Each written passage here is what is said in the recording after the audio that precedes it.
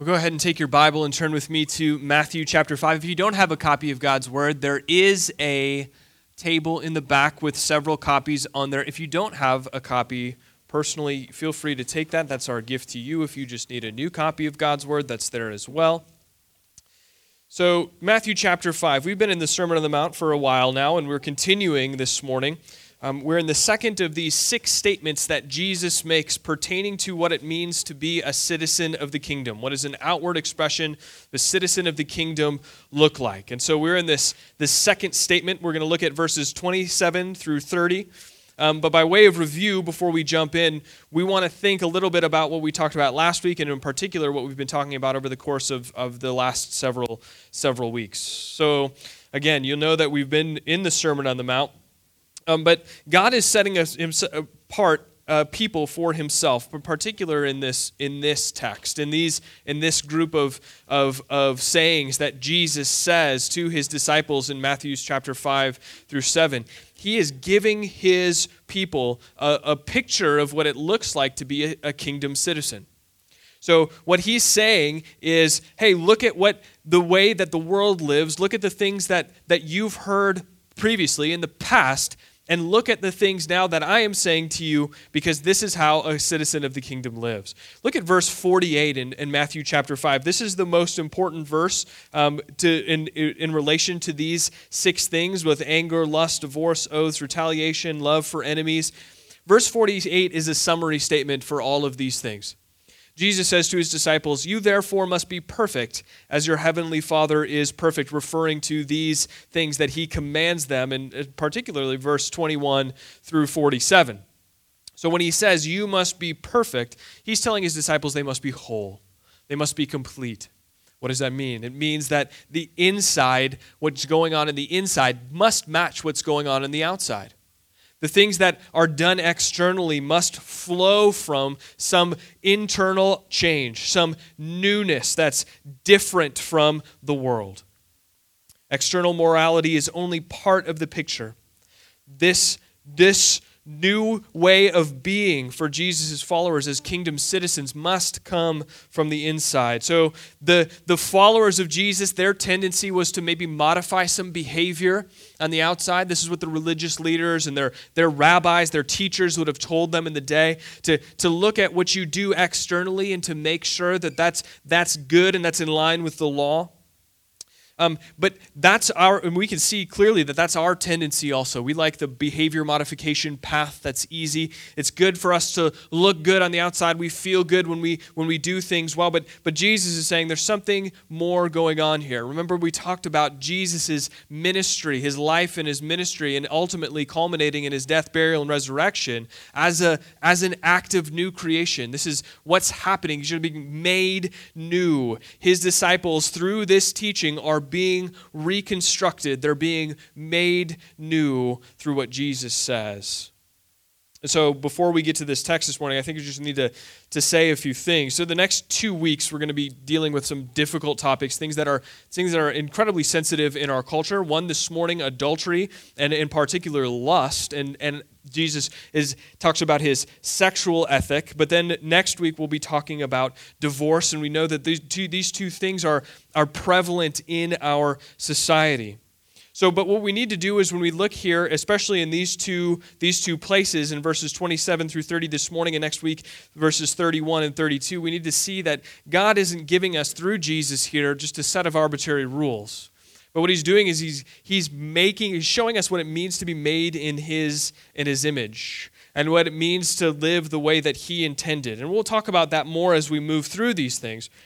But we need to approach these two texts with open minds because these are going to cut significantly against cultural grain.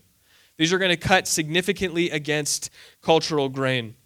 And we need to approach these and come to them and say, this is God's word, right? This is God's word. Our tendency is to be influenced by our culture, and a lot of times when we're influenced by our culture, when it comes to our sexual ethic and when it comes to divorce in particular, we don't even think about this. We don't even think about the ways in which we are being inundated with a handful of half-truths or pseudo-truths that are given to us by our culture. So whatever the popular narrative is in our world, Jesus' followers were susceptible to the exact same thing here. they were susceptible to the exact same thing. And Jesus is, again, he's giving them a new way of being. Not just a new way of doing, but a new way of being. This is essence. He's giving them a new essence. And this new identity that they have is the same identity that you have if you're here this morning and you're in Christ. It's the same identity that you have if you're in Christ. And so these words then are for us. They're for us, and we need to heed them. We need to take them seriously. We need to give them the weight that they communicate to us here in our lives. So the question is like, because these words are for us, we ask the question, Jesus, then how do we live? How do we live as new creatures? How do we live as a new creation? How do we live as citizens of the kingdom of heaven?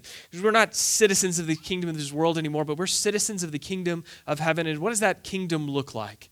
It looks markedly different. It looks markedly different than citizens of the kingdom of the world look like. But how? How is that? One way, one simple way, and we've mentioned this throughout our time in the Sermon on the Mount, one simple way is that we submit to the Word of God. We look at the Word of God and we say, here in the Word of God, we see the specific commands given, the way in which we should live, and we look at these things and we say, here it is, this is the way that we live. And that's very different than the world. That's very different than the world. The world shoots at a moving target.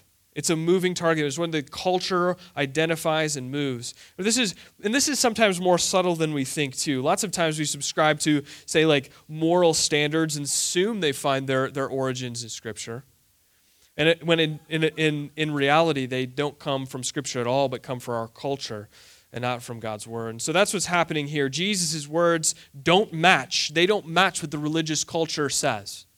They don't match what the religious leaders are saying to the people who they have a voice in their lives.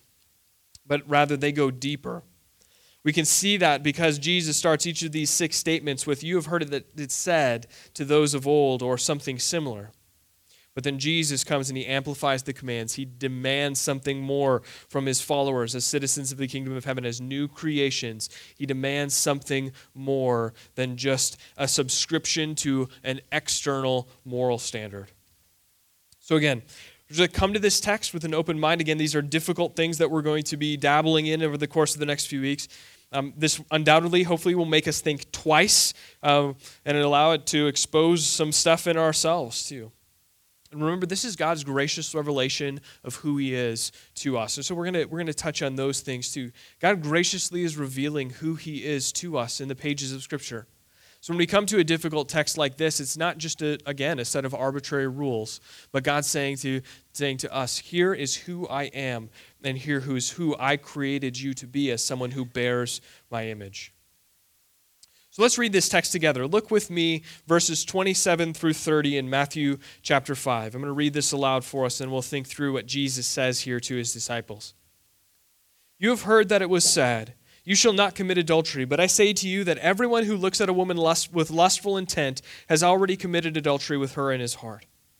If your right eye causes you to sin, tear it out and throw it away.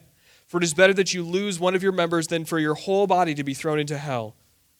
And if your right hand causes you to sin, cut it off and throw it away. For it is better that you lose one of your members than for your whole body to go into hell. So like we did last week, we want to look at what Jesus' disciples have heard, and then we want to see what Jesus says to his disciples, and then there's a clear so what given in each of these 6 statements or each of these 6 ideas. So what? How then do we live is the question that Jesus answers unprompted. This morning, in particular, in verses 29 and 30. So what have Jesus' disciples heard, right? Jesus starts out, verse 27, he says, you have heard that it was said, you shall not commit adultery. You shall not commit adultery. This is one of the 10 commandments, right? This is the 7th commandment. But what we need to see here and what we need to understand is that with this being the 7th commandment, this is something that oftentimes got loosened a little bit in Jewish culture. There were some particular rabbis, especially during Jesus' day, who took this to mean, they would interpret in light of the 10th commandment, where God tells his people not to covet. We'll touch on that in a little bit. But when he tells them not to covet their neighbor's property or their neighbor's wife or any other thing related to those. They took it to mean that this was to have sexual relations with one's neighbor, which meant just simply another Israelite. But the majority view was probably far more conservative than that. The majority view was just to have sexual relationship with someone who isn't your spouse. To have sexual relationship with someone who isn't your spouse. And so that's probably where Jesus' followers would have heard this. Now in our culture, right, there's something similar, but we see that sexual relationship with someone other than someone's spouse oftentimes is not only permissible in our culture, but sometimes it's celebrated. You don't have to go much farther than just turning on your television. You don't have to go much farther than just turning on your television to hear someone at least talking about adultery in the way that Jesus is talking about it. And so here's a way in which we, as the church, as the body of Christ, as those who have experienced newness in Christ, here's a way in which we need to begin to distance ourselves from the world.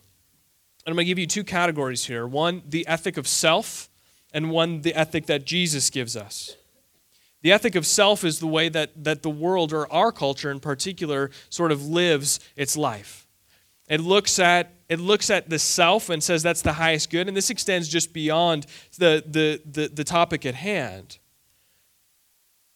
But the ethic of self says, as long as it's not hurting anyone, go for it. Go ahead and do it. That's what the ethic of self says. It's rooted in sort of this misguided understanding of freedom. What does it mean to be free? Our culture says that, well, let me read you this quote. This is from Kevin DeYoung. He says it like this. In our culture, freedom is the ability to do what we want. In the Bible, freedom is the ability to do what we should. And this is a big shift in our thinking. If we say we're free, we want to do what we want when we want to do it, that's very different than when the Bible says you're free. When the Bible says that you're free, it is talking about God, through His Spirit, is communicating to us that we are now free to live as God intended us to live before sin entered our world. And so one major lie in our culture that our culture has told us for a long time is that sexuality is something that belongs to us exclusively. Something that belongs to us exclusively. And it's a resource for each of us to pursue our own pleasure, and we should have the freedom to use it in whatever way that we choose. But the Bible, again, and Jesus in particular here, is telling us a very different story. And in many ways, culture sort of reduces people to sexual orientation or how broad or narrow their sexual activity extends, which is sort of a great irony. But the underlying truth here is that sexuality and the choices that are made around sexuality are not done so in a vacuum like culture wants to tell us. They're not done in a vacuum like culture wants to tell us. Culture tells us, it'll surely admit that there might be some unintended consequences, pregnancy, STDs, things of that nature. But there still is this ethic of self that governs what we do when it comes to our sexuality. But the biblical understanding of sexuality extends beyond those immediate consequences, although they are very real. Listen to what Paul writes to the church in Corinth. This is 1 Corinthians 6:12 through 20. Paul says this, "All things are lawful for me, but not all things are helpful. All things are lawful for me, but I will not be dominated by anything. Food is meant for the stomach and stomach for food, and God will destroy both one and the other. The body is not meant for sexual immorality, but for the Lord, and the Lord for the body. And God raised the Lord and will also raise us up by His power. Do you not know that your bodies are members of Christ? Shall I then take the members of Christ and make them members of a prostitute? Never. Or do you not know that he who is joined with a prostitute becomes one with her? For just as it is written, the two will become one flesh. But he is joined to the Lord. He who is joined to the Lord becomes one spirit with Him. Flee sexual immorality. Every other sin a person commits is outside the body, but sexual immorality, a sexual immoral person sins against his own body. Or do you not know that the body is a temple of the Holy Spirit within you, whom you have from God? You are not your own. You were bought with a price. So glorify God in your body." So that's pretty straightforward talk from Paul. That's a pretty straightforward talk from Paul. So the world says, the ethic of self says this: you are your own, go ahead and do what you want. But the biblical narrative, the biblical understanding says you're not your own, you submit to another. This is a big distinction, and what citizens of the kingdom of heaven must subscribe to. We must say together, we are not our own, we submit to another. And remember, the thrust of this whole passage and the thrust of the Sermon on the Mount is that the internal must match the external. These two things must be in step with one another. What's going on in the heart, the newness that has been created in the heart of the follower of Jesus, rejects the understanding of the world's understanding of sexual relationships and sexuality. So before we move on, let's talk about intent. Let's talk about God's intent for sexuality, because God's intent is a beautiful thing. It's an amazing thing. Really, two people, right? We sort of just kind of gloss over this in the Christian subculture, but it really is just this incredible thing. Two people within the context of the marriage relationship. Moses records Genesis 1, verses 27 through 28 in the creation account. He says this, "So God created man in his own image. In the image of God he created him. Male and female he created them, and God blessed them. And God said to them, 'Be fruitful and multiply, and fill the earth and subdue it, and have dominion over the fish of the sea and the birds of the heavens, and over every living thing that moves on the earth.'" And then in Genesis 2:24, he says this, "Therefore man shall leave his father and his mother and hold fast to his wife, and they shall become one flesh." So these are the parameters then, right, for which God intended sexual relationship to exist. Why? Because this is the big thing here. Why? Because oftentimes we just say, well, the Bible says it, so we do it. But here's why.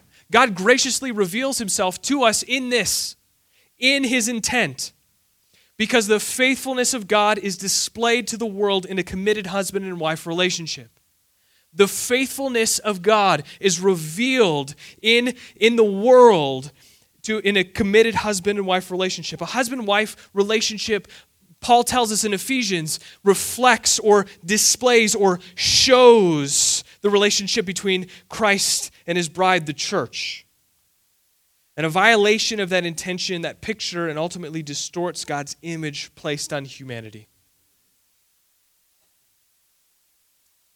So we can look at this and we can see, yes, of course, you shall not commit adultery. We look at this and say, because committing adultery is a distortion of God's image placed on humanity.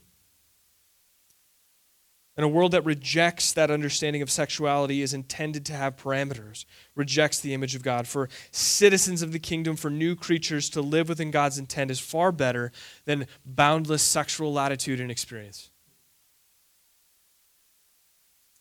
So what does Jesus say? That's what those of old have said, right? You shall not commit adultery. But again, Jesus is amplifying these commands in a way. He's reinterpreting for them something that has been interpreted one particular way for a long time in their culture. And so what does Jesus say? Look at verse 28. He says, "But I say to you that everyone who looks with a woman with lustful intent has already committed adultery with her in his heart." So our culture ignores even the external of this command. Our culture even ignores the external of this command. And many of our churches and Christian circles do as well. We regularly exercise sexual activity out of the parameters of marriage, and rarely are we saddened by it. Rarely are we saddened by it. Again, all you need to do is turn on your TV.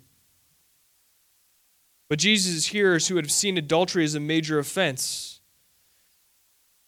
and see with me again how Jesus amplifies this command, how he moves this command. He says, looks even with lustful intent. Looks with lustful intent. And this carries the idea that a man whose eyes linger on a woman, who allows these images to become fuel for sexual fantasy. And notice that Jesus, again, he's concerned with the heart. He's concerned with the heart. He says, has already committed adultery with her in his heart. He's concerned with the point of origin here. A changed heart is one that actively is moving towards a better understanding of God's intent. John Stott, he observes this, that Jesus' emphasis is that any and every sexual practice which is immoral in deed is immoral also in look and in thought. Taking a long look at someone and allowing your thoughts to linger and develop into sexual fantasies, the same as committing adultery with that person, is exactly what Jesus is saying here. Stott also observes, deeds of shame are preceded by fantasies of shame and the inflaming of the imagination by the indiscipline of the eyes. Similarly, whenever men and women have learned sexual self-control, indeed, it is because they have first learned it in the eyes of both flesh and fantasy. And now, because we live in a hyper-sexualized world, there are tons of examples. And I'm going to give you one, and this is going to make us feel a little uncomfortable. But I'm going to give you an example here. The availability and unparalleled anonymity in the access to pornography in our world. We don't like to talk about this. It's really uncomfortable, but it's the reality. Most of us carry a device around. I don't have mine on me, but we carry a device around that has 24/7 access to the internet. Whether we're alone or whether we're together with others, we have that device on us. Let me give you some percentage. Just an alarming percentage of men regularly look at pornography. The Barna Group did a study that shows that 65% of men admit to looking at pornography at least once a month, more often than that for most of those men. Most of them said several times a week. By that same study, they found that men who identified as Christians come in at 64%. 64%. And percentage-wise, too, the number of women who regularly view pornography is in the 30s, 30 percentile. This is something that's increasingly a problem in our culture for both men and women. So, church, friends, we can't be naive. We cannot be naive when it comes to the sexual, hypersexualized culture that we live in. Women, don't think that you're not susceptible to this. Women, don't think that your husband is immune to this. Don't be naive. Men, don't think that you can ignore the commands of Christ in this area.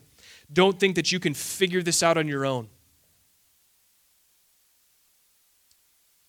The world and the ethic of self is interested in pursuing pleasure at all costs. It's interested in pursuing pleasure at all costs, and that's our bent too, as those who inhabit sinful flesh, right? 65% and 64%. And we must see that the ethic that is centered around self is one that is coated in deception. It will inevitably move us to a place where personal pleasure becomes the greatest good if we subscribe to what the world is giving us. And sex is the example here, but the pursuits of our own pleasures may manifest themselves in different ways. In money, in material, in control, and in power. And although Jesus is specifically looking at the 7th and 10th commandments, right? Exodus 20:14 is the 7th commandment, you shall not commit adultery. And Exodus 20:17, you shall not covet your neighbor's house or covet your neighbor's wife or his male servant or his female servant or his ox or his donkey or anything that is your neighbor's. It's all rooted in the first commandment. Exodus 20, verse 3, you shall have no other God before me. So sex with someone who is other than your spouse elevates self to God's rightful place. Entertaining sexual fantasies elevates self to God's rightful place. Financial resources exclusively used in your own interests and pursuits elevates self to God's rightful place. Seeking to control and to have power and objectify others in situations elevates self to God's rightful place. And remember, Jesus isn't communicating. He is communicating that right relationships with people govern our ethic, right? When we talked about all of these 6 statements together, we see that each of these is related to having right relationship with others. You cannot look at another with lustful intent. You cannot look at another with lustful intent and understand that you have right relationship with that person. Citizens of the kingdom don't use, objectify, control, or dominate others, both externally or in your mind. Rather, citizens of the kingdom of heaven see the image of God embedded in others. Understand their desperate need for God's free gift of salvation extended to all in Christ. Right relationship with God's creation and creatures indicates right relationship with God. So what, Jesus? So what? We looked at verses 27 and 28. The question we get to at the end of this is, so what? And Jesus gives us that clearly, verses 29 and 30. Read those with me. If your right eye causes you to sin, tear it out and throw it away, for it is better for you to lose one of your members than your whole body to be thrown into hell. And if your right hand causes you to sin, cut it off and throw it away, for it is better that you lose one of your members than for your whole body to go into hell.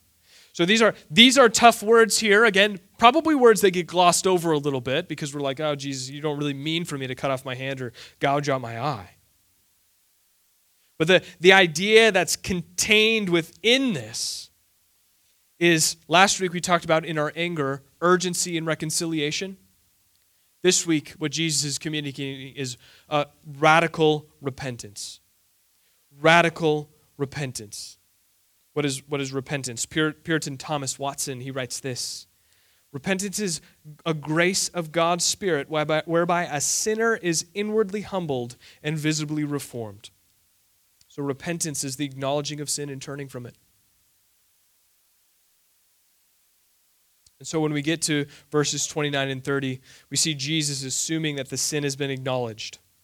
We see Jesus assuming that the sin has been acknowledged and then is followed up with radical action.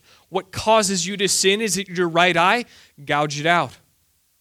Is it your right hand? Cut it off.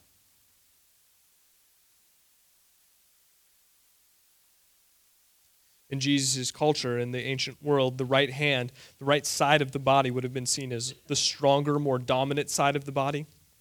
That's true even in our own world, although we don't talk about it in the ways that they talked about it. The right hand would be the hand that you greet someone with. It would be the way that you would ratify a legal agreement. It would be the way that you would convey blessing to someone. The right hand, the right side of the body, is consistently linked with God's favor, or with favor. And in particular, God's favor. We see that in the Old Testament regularly. So to do away with the right side of the body, the hand and the eye, is to do away with the most important parts of the body as it would be seen in the ancient world. So this is not an admonition to physically maim yourself, right? But a call to cut off in a radical fashion the cause of your sin. A call to cut off the cause of your sin. So repentance, Jesus is saying, is radical business. It cannot and should not be approached casually. So Dietrich Bonhoeffer in The Cost of Discipleship writes this. He writes, when you make the eye the instrument of impurity, you cannot see God with it. And certainly that's true for things in our own world also. You can't honor God with your work. You can't honor God with your money, with your time, with your giftings, with your sexuality, with your relationships, with your words, with your passions, if they're impurely oriented. So ask God then to show you what the instruments of sin are in your life and cut them off, gouge them out.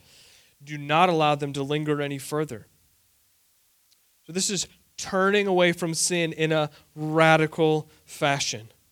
Counting the cost of following Jesus and finding that literally nothing on this earth is too great to lose. Not hands, not eyes, not feet, Jesus will say later in the Gospel of Matthew. Not jobs, not money, not time, not talents, not gifts, not anything.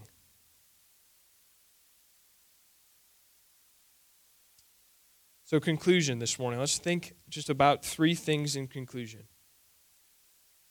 In particular, just this text, again, is not an easy one to approach together. Verses 27 through 30 have some difficult things to say to us. So the fact of the matter is, very few of us in this room have not been affected by something that's going on here. And maybe you're here this morning and you're actually drowning in sexual sin. Or maybe you become a victim to someone else's sexual sin. What the enemy wants to do in this time is to isolate you. You feel shame, frustration, overwhelming guilt. And unfortunately, in the world, even the church world, the Christian culture that we live in, we've turned sexual sin into sort of this unforgivable thing that we do. And just there's an alarming rate, right? Our highly conservative religious corridors in our society are responsible for some of the most alarming rates of abortion, because typically the young girl is ashamed to inform her parents that she has had premarital sex. But as we look at this, as we consider what Jesus says here to his disciples, friends, the grace of God that has been shown to you in Christ covers even this. The grace of God that has been shown to you in Christ covers even this. The blood of Jesus has washed away everything. You're clean, you are new. Christ's righteousness has been granted to you. And the call is clear. The woman who's caught in adultery in John 8, when Jesus tells her accusers to cast the first stone, which ones were without sin, and they all turn and they all walk away. Jesus says, "Woman, where are they? Has no one condemned you?" She said, "No one, Lord." And he says, "Neither do I condemn you. Go, and from now on sin no more." If you're steeped in sexual sin this morning, the blood of Jesus ensures that Romans 8:1 is here for you, is true for you. There is therefore now no condemnation for those who are in Christ Jesus. There is no condemnation for those who are in Christ Jesus. Again, the call is clear, though, to the woman in John 8 and to us who find ourselves in this position. Go and sin no more. Radical repentance, eyes and hands. This is a call to wage war against your sin. Martin Luther writes this. He wrote this. This is a man who knew sexual sin well. You have no call to pick up your feet and to run away, but to stay put, to stand in battle against every kind of temptation like a knight, and with patience to see it through and to triumph.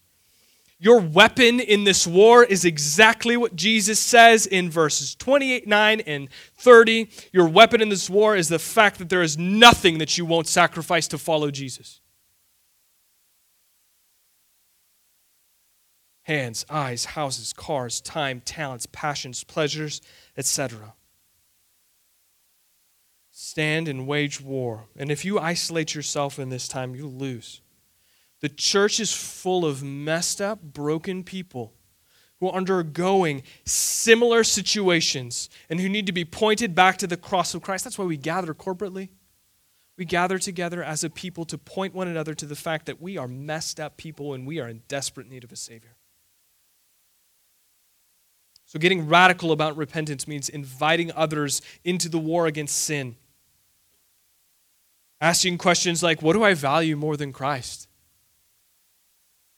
What changes do I need to make to follow Jesus more intimately? Does the inward transformation that has taken place in me match what's going on outside?